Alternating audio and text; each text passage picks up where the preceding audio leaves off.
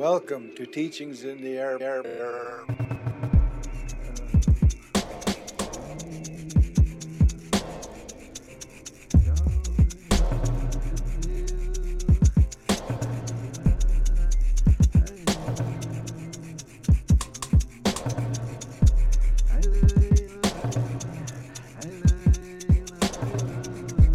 Welcome to Teachings in the Air podcast with Jerry Oldman. Coming to you from Hunkaminam territory with a podcast series about Indigenous men's health and wellness.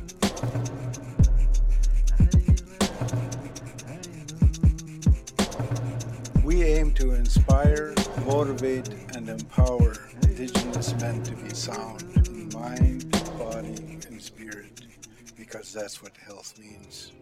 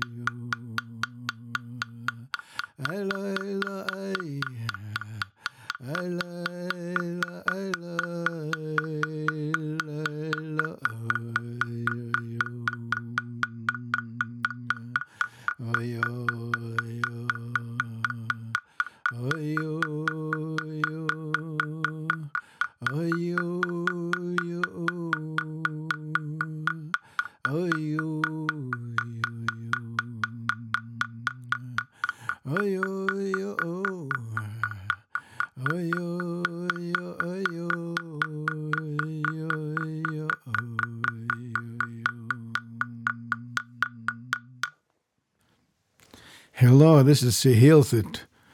This is Teachings in the Air with Sahilthit. You know, the whole spectrum of being healthy, having a strong mind, strong body, strong spirit. And, you know, why work on that? And of course, you know, like my guest Lee Brown said, telling us about the importance of a strong heart.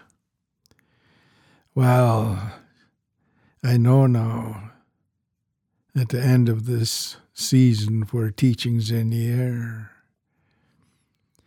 that my heart today would not be good if I didn't work in my mind, my body, and my spirit. You know, and as I reflect on my life, because my podcasts when I go on by myself are basically about my journey in life. And I was thinking and reflecting on my journey. As a child, I knew that I was in a place of light, that I was living with a family that were inclusive, that were fair, you know, and I was growing up in a house with 5 brothers and 1 sister.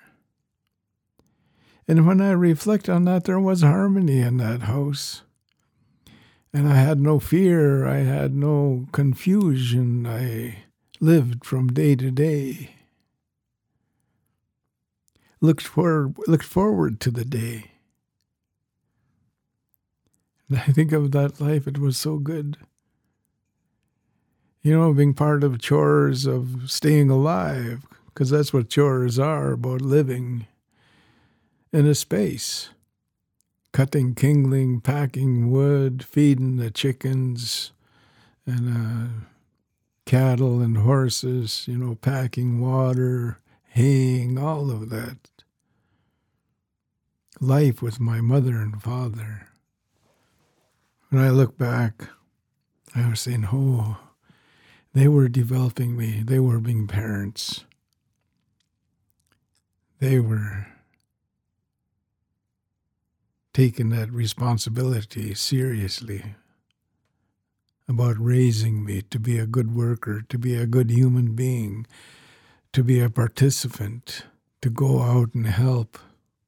Because that's what my parents' life was about. They're both traditional people.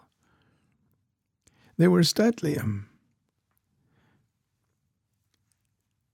So I was in a time of light. Oh, it was so good picking berries, fishing, hunting, doing those activities, cutting wood, packing wood, weeding the garden. Oh, and I look back on those experiences. I think of how lucky I was to have that, to live in the light, because that's the way I look at it. Then all of a sudden on Sahiltha's journey, there's darkness, in my life. And what causes darkness for a human being, for Sahiltha? Well, first off, it's fear and shock, because I was in the school system in grade 1. And you've heard me in previous podcasts, if you heard it, how I was punished by blows around my head and face for making mistakes. My mom and dad didn't hit me with their hands. My dad used what they call the chalkum stick twice in my life. And both of those times did not traumatize me. They taught me. That old teaching of teach, don't scold. My dad taught me when he used the chalkum stick on me, the Saskatoon switch. Because I was being violent with my brother, and he had me get a Saskatoon switch, and he says, go get me a chalkum stick. So I did. And he was whooping me around the legs, not even with a lot of force. Being a young child, of course, I started crying and saying, no, and then he was speaking, and I heard him, don't, he said. And his voice was different, like he was choking, and I looked at him. And as he's switching me, I could see tears in his eyes, and he was saying, don't you ever try to harm your brother again. Because I took a swing at my brother with a 2x4 board, and he ducked and I missed. So that was a teaching. I seen how my dad felt doing that teaching, how much emotion it stirred in him. It changed me. I became connected to him, bonded to him through that teaching of not doing harm to other people, other human beings. No, when I think of that, it was good.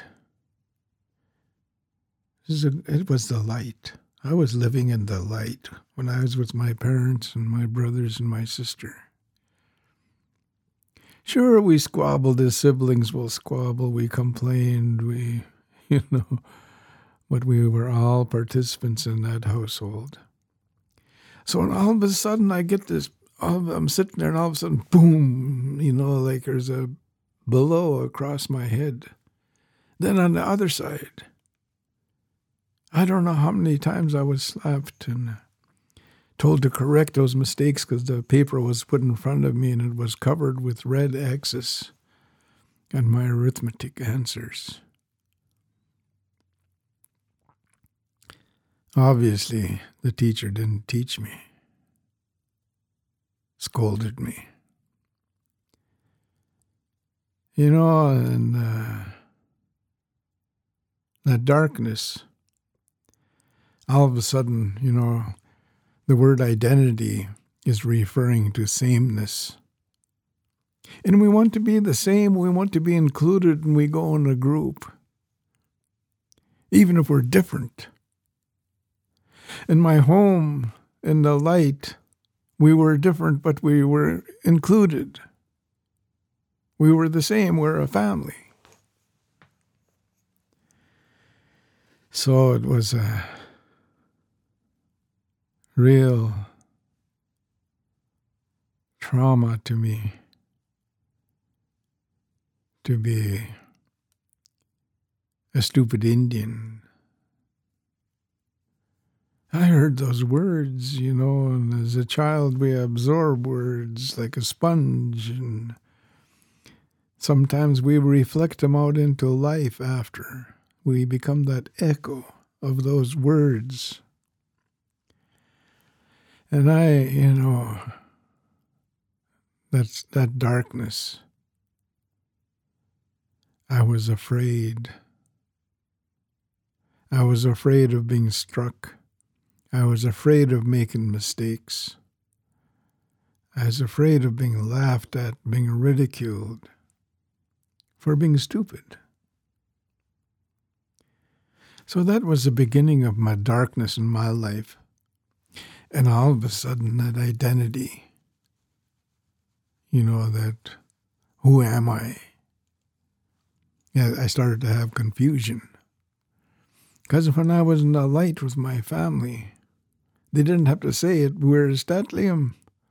We didn't talk about it. We didn't refer to it, but we were Statlium. Because my parents treated me with respect, and they taught me to treat my brothers and my sister with respect. That's part of the values of that Statlium way of living. And so all of a sudden, I'm not the same. That's what I feel. I'm sure other students made mistakes and were punished the same way as I was. But I was isolated because my head was down. I was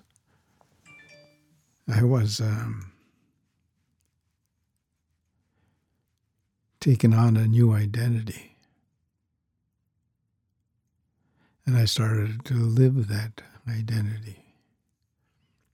As time went on, I heard the message that we're also drunken and we're lazy and we're crazy as a people. Because I heard those words. We all heard them. Some of them were said with not so pleasant words too, and they're talking about those stupid Indians. So that is darkness to me. And I went to a residential school. It got darker. Because I'm not having my mom's cooking anymore. A wonderful cook, beautiful cook, a chef. Put everything she had into her cooking. Make sure it was good. It wasn't burnt. It wasn't undercooked. She was a good cook. And all of a sudden, I go from that light to darkness, and that school and that residential school was terrible. Couldn't eat some of that food. Having porridge every morning, it was lumpy. It was,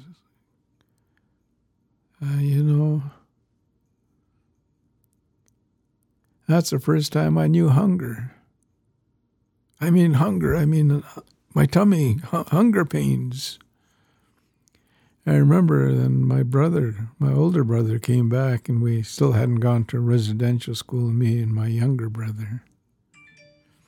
And my brother, he came back in end of June. And we all slept under the roof in my dad's first house, our first house that my dad built, with his own two hands. And my brother was taking off his shirt. And I could see all his ribs. He was thin. So thin it is noticeable, and my brother and I were laughing, pointed at him, and, we thought it was funny. When I went to residential school, I lost weight like that too. So the food was terrible. And it felt like a cold, cold atmosphere. So again, because what's going on is I'm taking on a new identity. I'm being different than when I was in the light. I'm defensive, I lie, I isolate, I'm afraid, I'm angry, I'm depressed. Would feel some joy when we play sports, like if you score in soccer or basketball. But when we're in the light, we even laugh when we're eating. We're having food.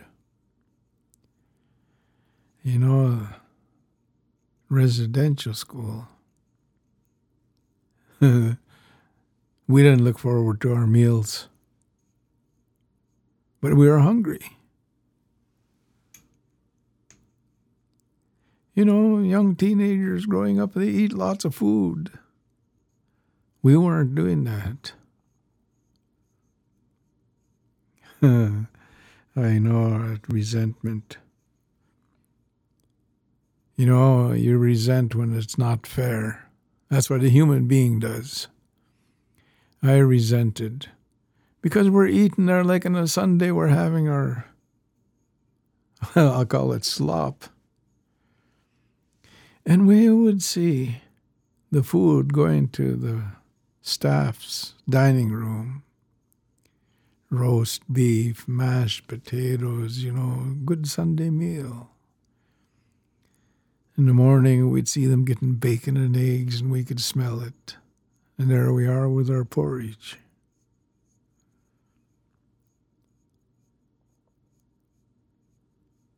So part of my identity was being being resentful. It was a dark time. That's all I can say. So what kind of identity did Jerry get there? Besides, being afraid, being angry, being depressed, part of it was become rebellious. So, started to, a lot of it's internal. Like if you rebel out blatantly, you're going to get the strap, or you're going to be punished, or you're going to,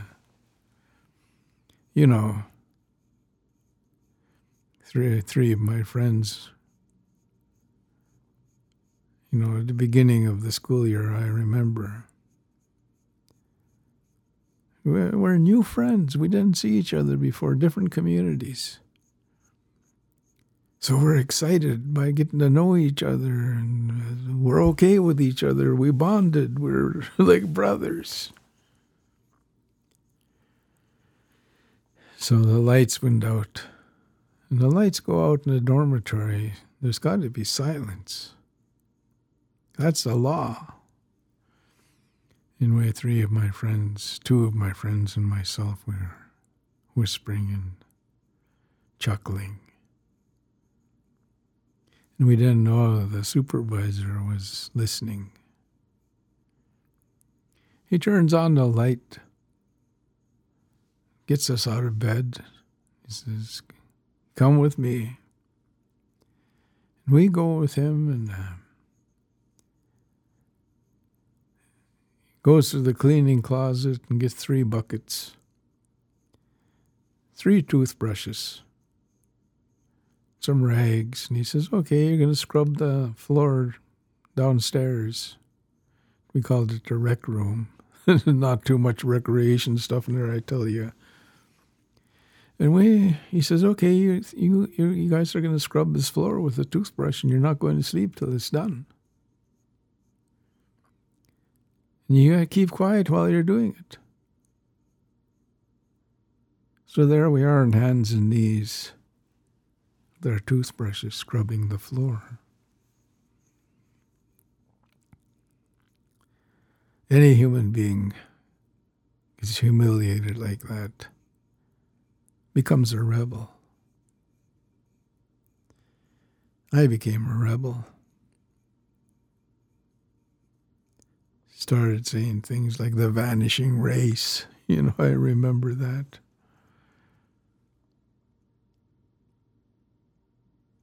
I can see, I can hear. That reference or that inference that we're going to be alcoholics. Some of the staff would say that.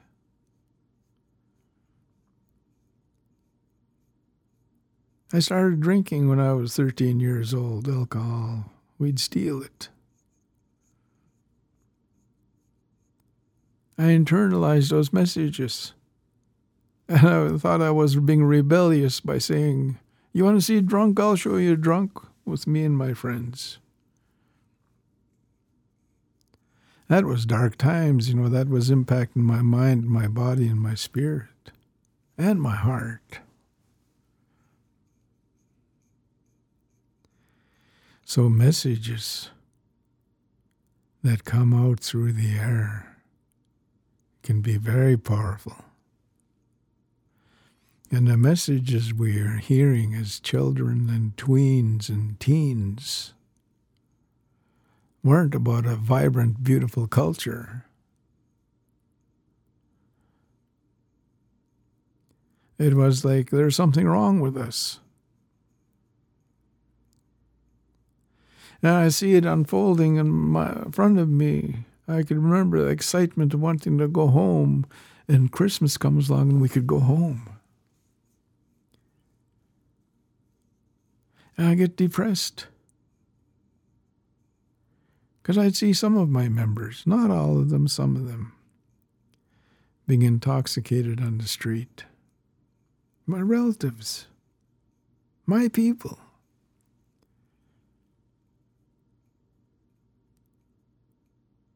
They seem to have no shame. And I said to myself, I'll never be like that. I'll never be a fall-down drunk. So I started to feel shame for my people, shame to be indigenous. Didn't feel indigenous. Then, that's a bad place to be, and you don't feel indigenous and you look indigenous. Can't be white. Because I didn't know white people at that time. My fantasy was that they're all rich and they all got good houses and, that they're an easy street. That's my fantasy.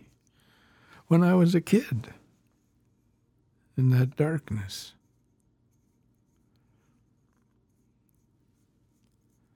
So I became a lost soul. That as during the years, I realized I became addicted to some of those emotions of feeling sorry for myself or that sadness that would burn. And I started looking for it because I guess it's sort of a release. I'd listen to certain music and I'd feel this sadness, and in some ways it's coming out. And of course, I was drinking and smoking cigarettes.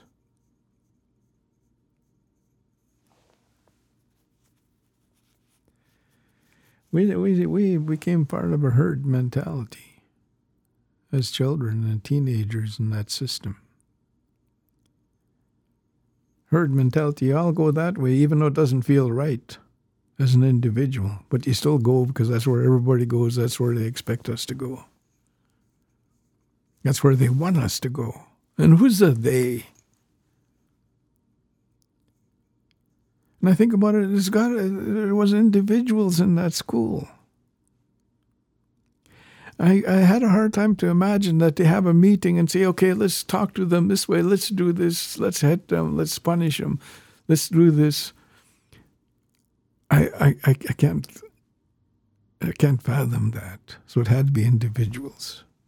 And were cruel, evil people.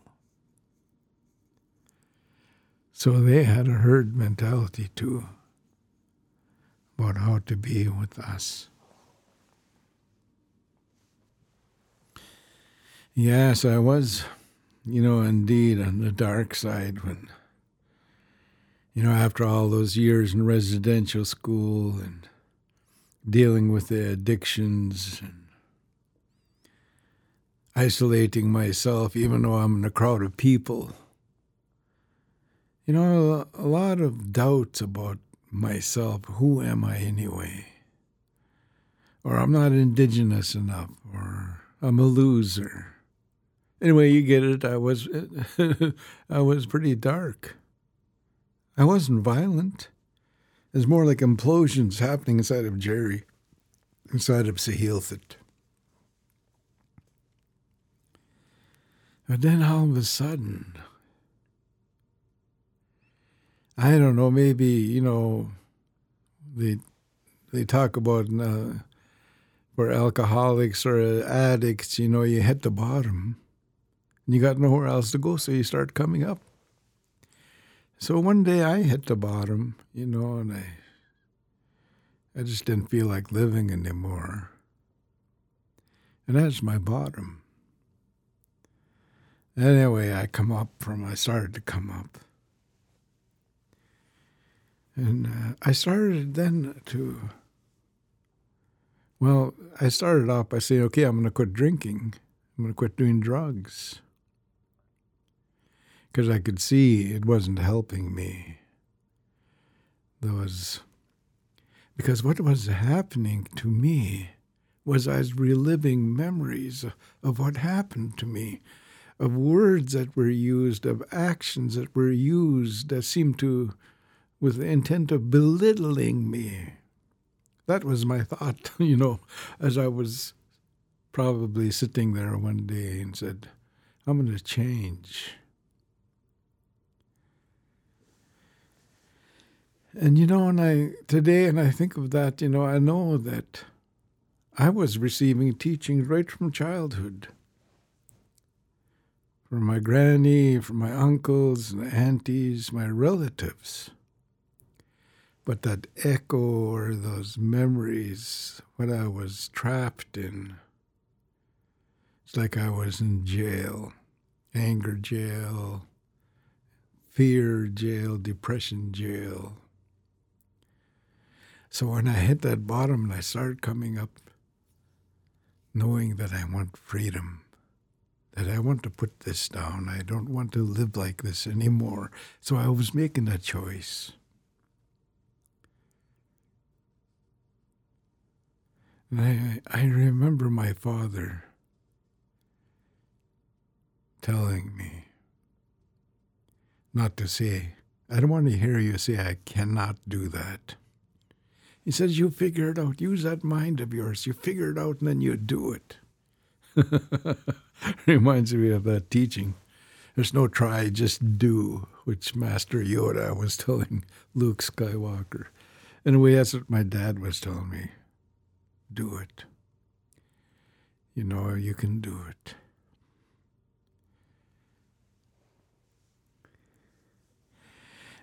So I started, I guess you could say, to wake up, to come to want to go towards light again. So I sobered up, I became alcohol and drug-free, and I was on this path now. This healing road, the red road, I hear some people call it. They say the red road is a beautiful road. Some people would say the Sweetgrass Road or the Sweat Lodge Road. So I started to go on to this I'll call it the Freedom Road, to be free of residential school, to be free of those negative things that were put into me. And I remember part of who Sahilthit is today is I'm an avid reader. I love reading novels, history books, personal growth and development, I love reading. And it comes from this teacher in high school. How he got me all of a sudden to look at words, to look at expression. He was teaching us how to write poetry. And he says to put words together to make an expression of beauty or to make it like you're there. And he gave us his own personal example. He said, last summer, I was at this lake, and I went into the lake, and the sun was up, and I seen the reflection of the sun on the lake, and it looked so beautiful. He said, I sat there practically for the afternoon thinking, how can I express this beauty?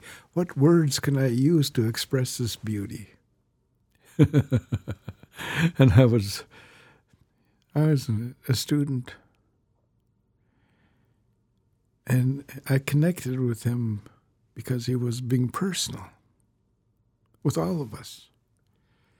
And he says, I was sitting there, and it finally come to me how to express the beauty of the sun reflection on the lake. And he said he used these words. It was like, what is that expression again? Like sun-beaten gold, or something like that.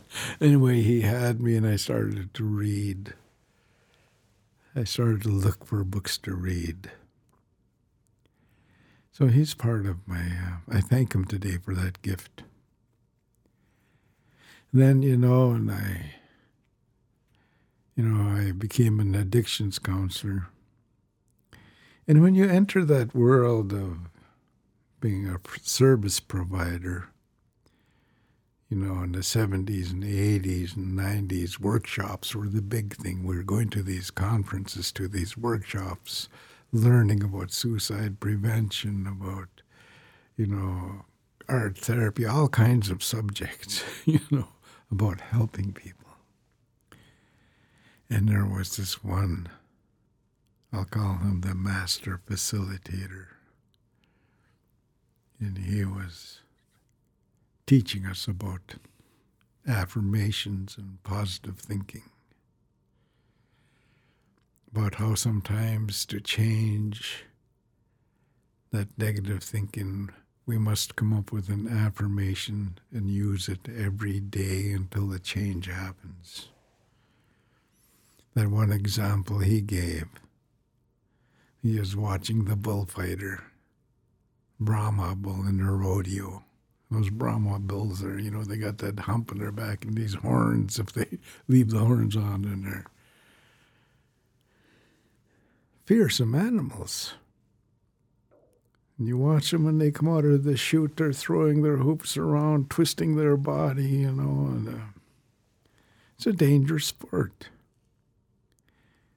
Anyway, the master facilitator was saying he was watching this young indigenous cowboy in front of the corral where all the bulls were for the rodeo. And he was standing there quietly, dressed warmly.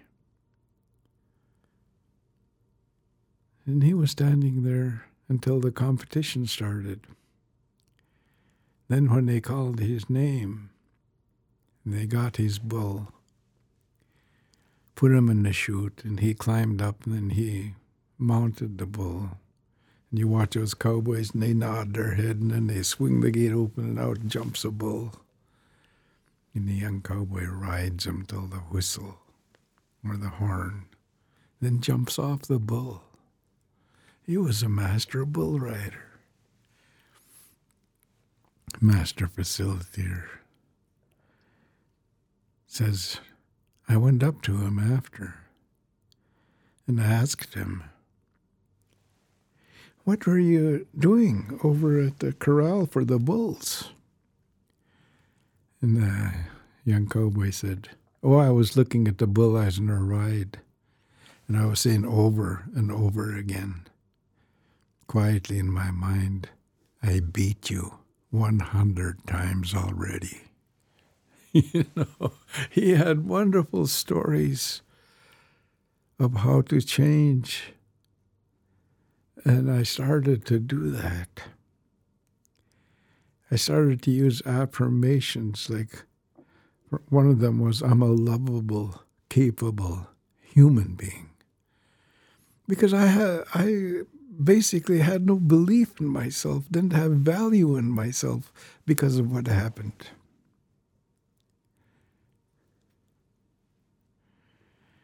And I'm so blessed with the teachers I've had when I came on to the Freedom Road, the Healing Road. One of them, of course, is where I got the name for this podcast, Teachings in the Air, Elder Sam. And he told me everything I know comes through the air. Everything. That's where we got the ceremony, that's where we got the songs, people going out meditating. He says you go up into the mountains, you go by the lake, you go by the river, you go out to the meadow, you find a place. And he didn't use the word meditate, but you go out there and meditate if you're looking for a song or a ceremony. So, and because I was feeling that we're losing it as Indigenous people where I'm from, St'át'imc. We're losing the music, we're losing ceremony, we're losing our language. And those words, it's in the air, changed me. As part of my change. Remember, I want to let you know this is a process. And it might sound easy, but it wasn't easy. It took a while. It took years, in fact.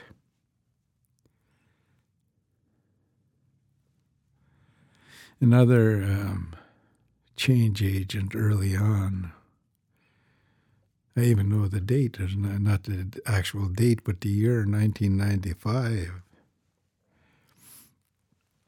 And I was reading a newspaper, and I seen this ad for a Zen master coming to go do a presentation in Richmond. And it was free. And I told you about my reading. One of the passions I had was reading about Buddhism, about Zen Buddhism. I loved their stories. I loved their teachings. And I had read some of those books. And one of them said that the master is one of those individuals that can transform me with words. So I wanted transformation. Because I was filled with doubts and insecurities, and even though I'd been on the healing road for a while, I still carried them. So I signed up. I went to this. And the Taiwanese master couldn't speak English, so I had to use those translator headphones, and they had translators translating what he was saying. Anyway, his words transformed me about putting down negativity, putting down the events or the actions that happened. He was telling us about the young man that wanted to find peace and serenity. And he asked the master to teach him. The master said, yes, but you need to live like me. Live in my temple. Shave your head, wear the robes, even though you're not becoming a monk, if I'm going to teach you. So the young man agreed. And the master says, okay, now we walk to my temple. So there's days away, and they're walking, and it's raining. And they come to this village, and it's There's a wide, shallow river. And there's buildings on both sides of the river. And there's a ferry, but it's across the river, and the ferryman isn't there. And standing on the banks of the river was this beautiful woman dressed in silks.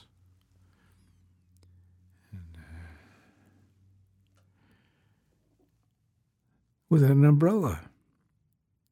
So the master goes up to her and says, "Yeah, you want to go across the river?" And she's startled, and she looks at him, and she looked in the master's eyes, and she could see that he's compassionate and kind. So she said, "Yes." And the master said, "I shall carry you."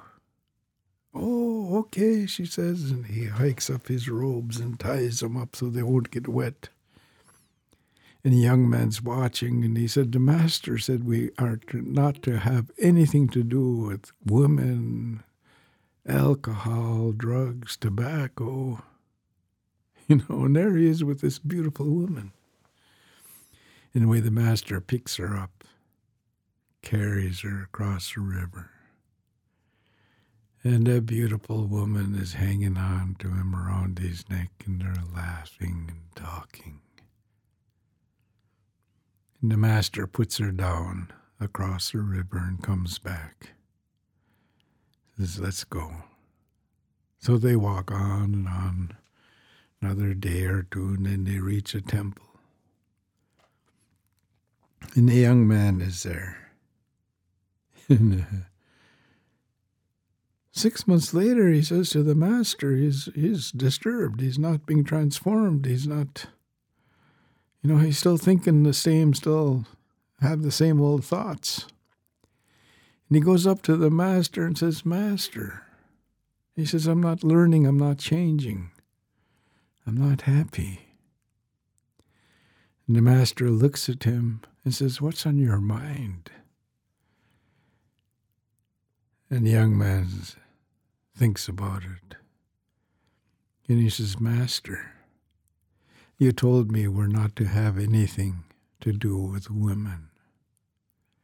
And you picked up that beautiful woman and held her in your arms." And the master put up his hand. And he said, "You mean I put her down 6 months ago and you're still carrying her?" And us in the audience laughed. And the master put up his hand. And he says, 6 months is not bad. Some people carry their issues and problems for a year, 2 years, all their life. I had been carrying that residential school since 1968. And those terrible people. So he's got another one that is tremendous contribution to me being on the healing road. Put it down. Elders would say that to me later on in life. Yuck with it. Free yourself. Kuyat. Put it down. So there are many teachers out there. We must watch and listen and go seek them out. They're there. Teachers about how to live. There's one more I'm going to talk about. It's a Chinese elder from China. And I was at this conference called Crimes Against Humanity. And there were presenters there from all over the world, from South America because of the genocide, the Holocaust, sex slaves, and Korea and different places, And this Chinese elder was the last speaker. And by that time, I was sitting there and I was disillusioned with humanity. I was thinking, I need to hear something because I just losing faith in humanity. And this elder Chinese man was the one. He comes to the podium and he's got 2 canes. And he has his translator with him. So he gives us his name and where he's from, his village. After his introduction, he points at his legs. And he says these words that transformed me. He said, "The evil Japanese anthraxed my village. So I have the rotten leg disease now. It will never get better." I was sitting there, and these words started to, I guess you could say, rattle around in my head. The evil Christians and the evil white men hurt me. I tell people that's when I stopped being like a teenager and generalized to beat the band. I started to want to be more accurate, more precise, and rather than generalizing, saying things like, "Oh, all those Canadians are bad, all those Christians are bad." That is very transformative.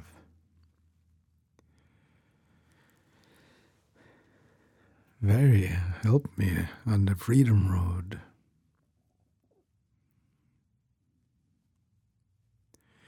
You know, and I think of those teachers. My elder from Nova Scotia, he's gone now. He's the one that really turned me on to even farther to know the true meaning of words. So I started to read the dictionary, and I'd see words, and I'd say, "Whoa, that's what that means." And realized I was talking in context, but I didn't really know what the word means because I'm not from that culture. So I started to read the dictionary too.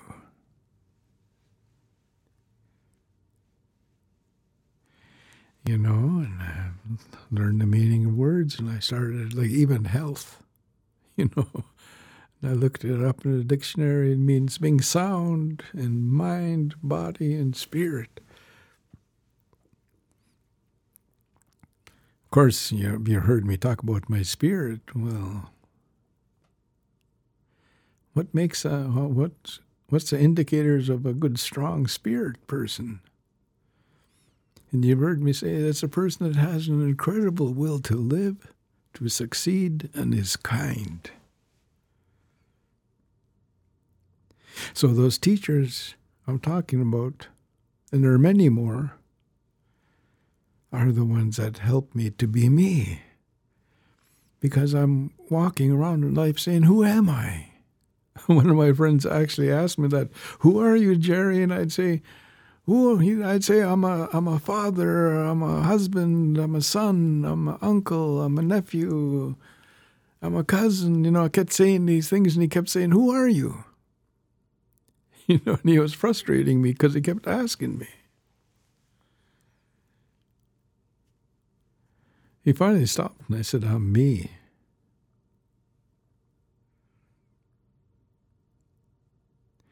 So I think about my life today, and I do say to myself, I'm free today. Like, racism doesn't have the same effect it used to be when I'd encounter a racist, someone that obviously has issues with me and doesn't like me even though they don't know me. I don't let them control my life anymore. Because if they get me angry or depressed or afraid, they own me. And I don't want that to happen ever. So I learned to stand up to racism, to walk away from it and feel all right. to stay away from a racist. But also, there have been times that I have stood up to a racist. There's one time, I was in the bank and I had long braids. Part of my identity. Ever since I embraced my identity as Indigenous, I grow my hair until someone I lose to the spirit world, and I'll cut it and I'll start over again. The whole idea of growing my hair for my loved ones so they'll have a long life. So when they leave human being life, I cut my hair. Then it'll grow back. Anyway, on that particular day in the bank, I had long braids. And there's this white man in front of me. I'll use the word white. Euro descent. A human being standing in front of me. He is upset and he is talking to the tiller, the man working the till, who is obviously a Muslim, and he's upset, and he says, I want to see my balance, I want to see it on paper, no, I don't want no BS, he's saying, and he's angry, he's perturbed. And the director of the bank happened to be a Euro descent woman. Hears the commotion and comes out, and he sees her and says, oh, I'm sorry, ma'am, I shouldn't be talking like that in your establishment. And she turns around and leaves, and he turns around and he sees me.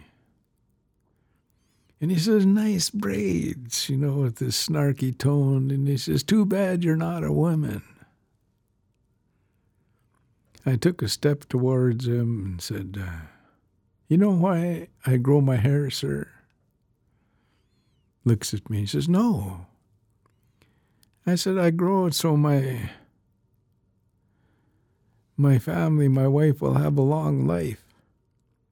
And if any of them pass away to the spirit world, I'll cut my hair and I'll start over for the ones that are here. He says, oh, I didn't know that, he says. He says, I just lost my wife last year, and you could see the sadness in his eyes. I could see the sadness. And he says, yeah, she left me. And I said to him, sir, do you have grandchildren? And he says, yes, blessed with 3 beautiful grandchildren.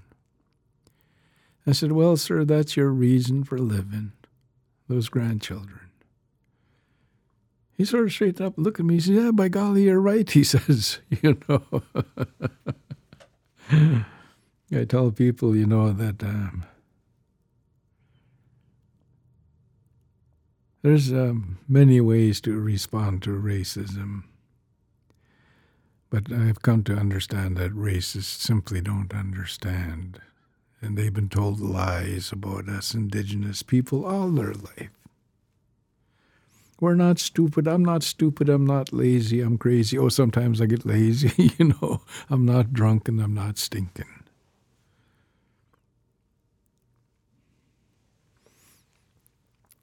So on this freedom road, my identity, confusion has left.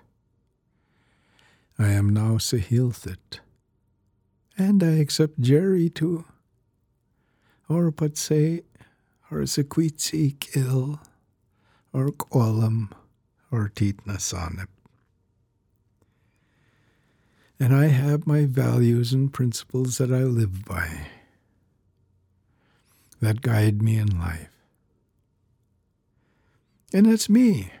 I don't expect people to be the same as me because I know everyone's unique, everyone's different.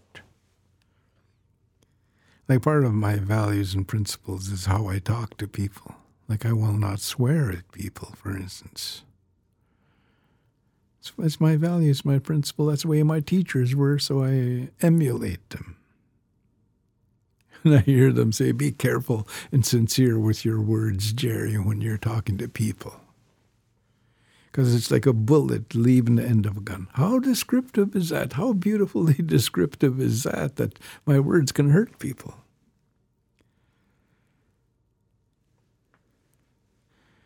And that respect. Oh, I think about my grandmother's respect for people, for the salmon I'd bring her, or any food. It's like a big celebration, and I bring a salmon to her.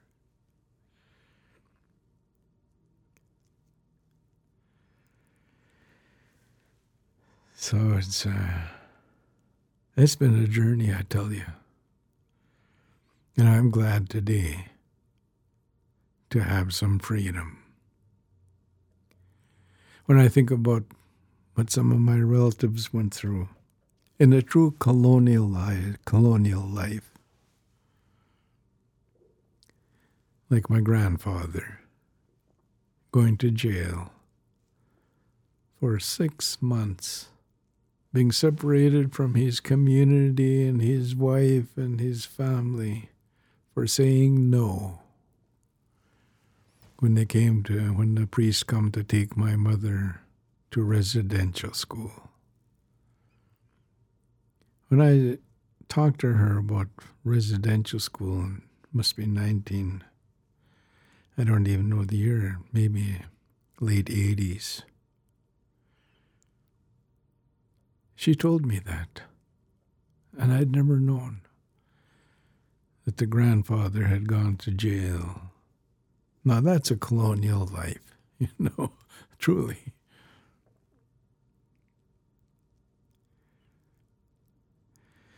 But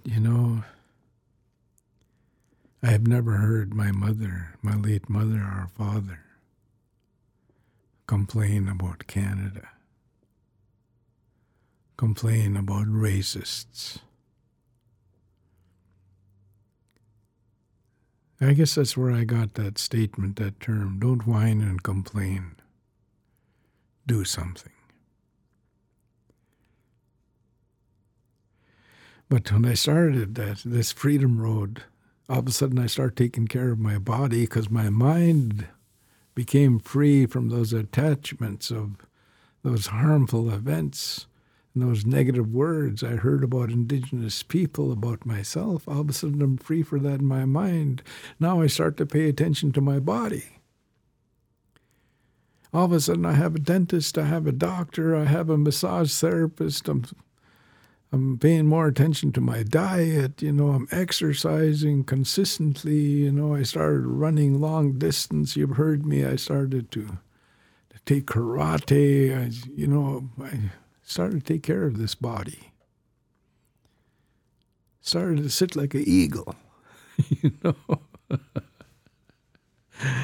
And, because of that, I can walk today. I can move about. I've seen parts of the world. Beautiful. If I didn't take care of my body, I wouldn't be walking like I walk today. And because of that cleansing my mind, my spirit got stronger. That desire to be successful at whatever I do. That's lots of work. I'm still working on that. One of my things is hoarding. I hang on to things. And I don't use them, but I hang on to them. I'm starting to get better, bit by bit, day by day. But I want to be successful. And that kindness, to be kind to whoever I meet. That's how my teachers were. So I started to be compassionate, which means compassion is being a willing participant with other people's suffering. I do.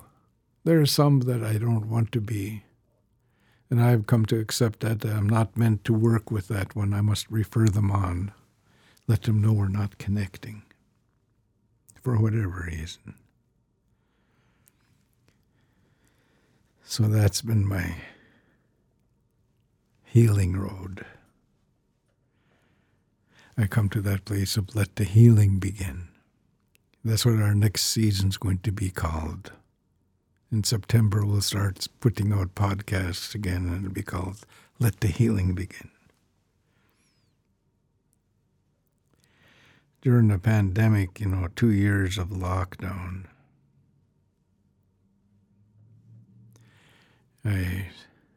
somewhere in that early second year, I asked myself that question. So, Hilthit, what's on your mind?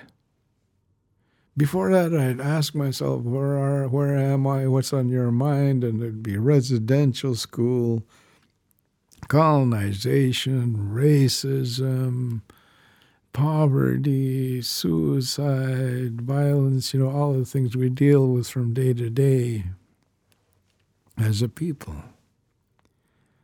And I was sitting out by my sweat lodge early in the morning, and I thought of that. What's on your mind? And I realized at that moment, there's nothing on my mind. And it was a good feeling. I was free. Don't get me wrong, I still get perturbed by those events. But it's not like it's only when it comes to me, someone says it or or I see something or I remember. But I don't carry it anymore. It's like water on a duck's back, it runs off now. That's a good way to be. And part of that's from ceremony, from ritual, from teachers, like everything I told you. So I just want to thank you all for listening to Teachings in the Air this last season, all my wonderful guests, and my crew. Just want to thank you. And I look forward to working on Let the Healing Begin season. Thank you.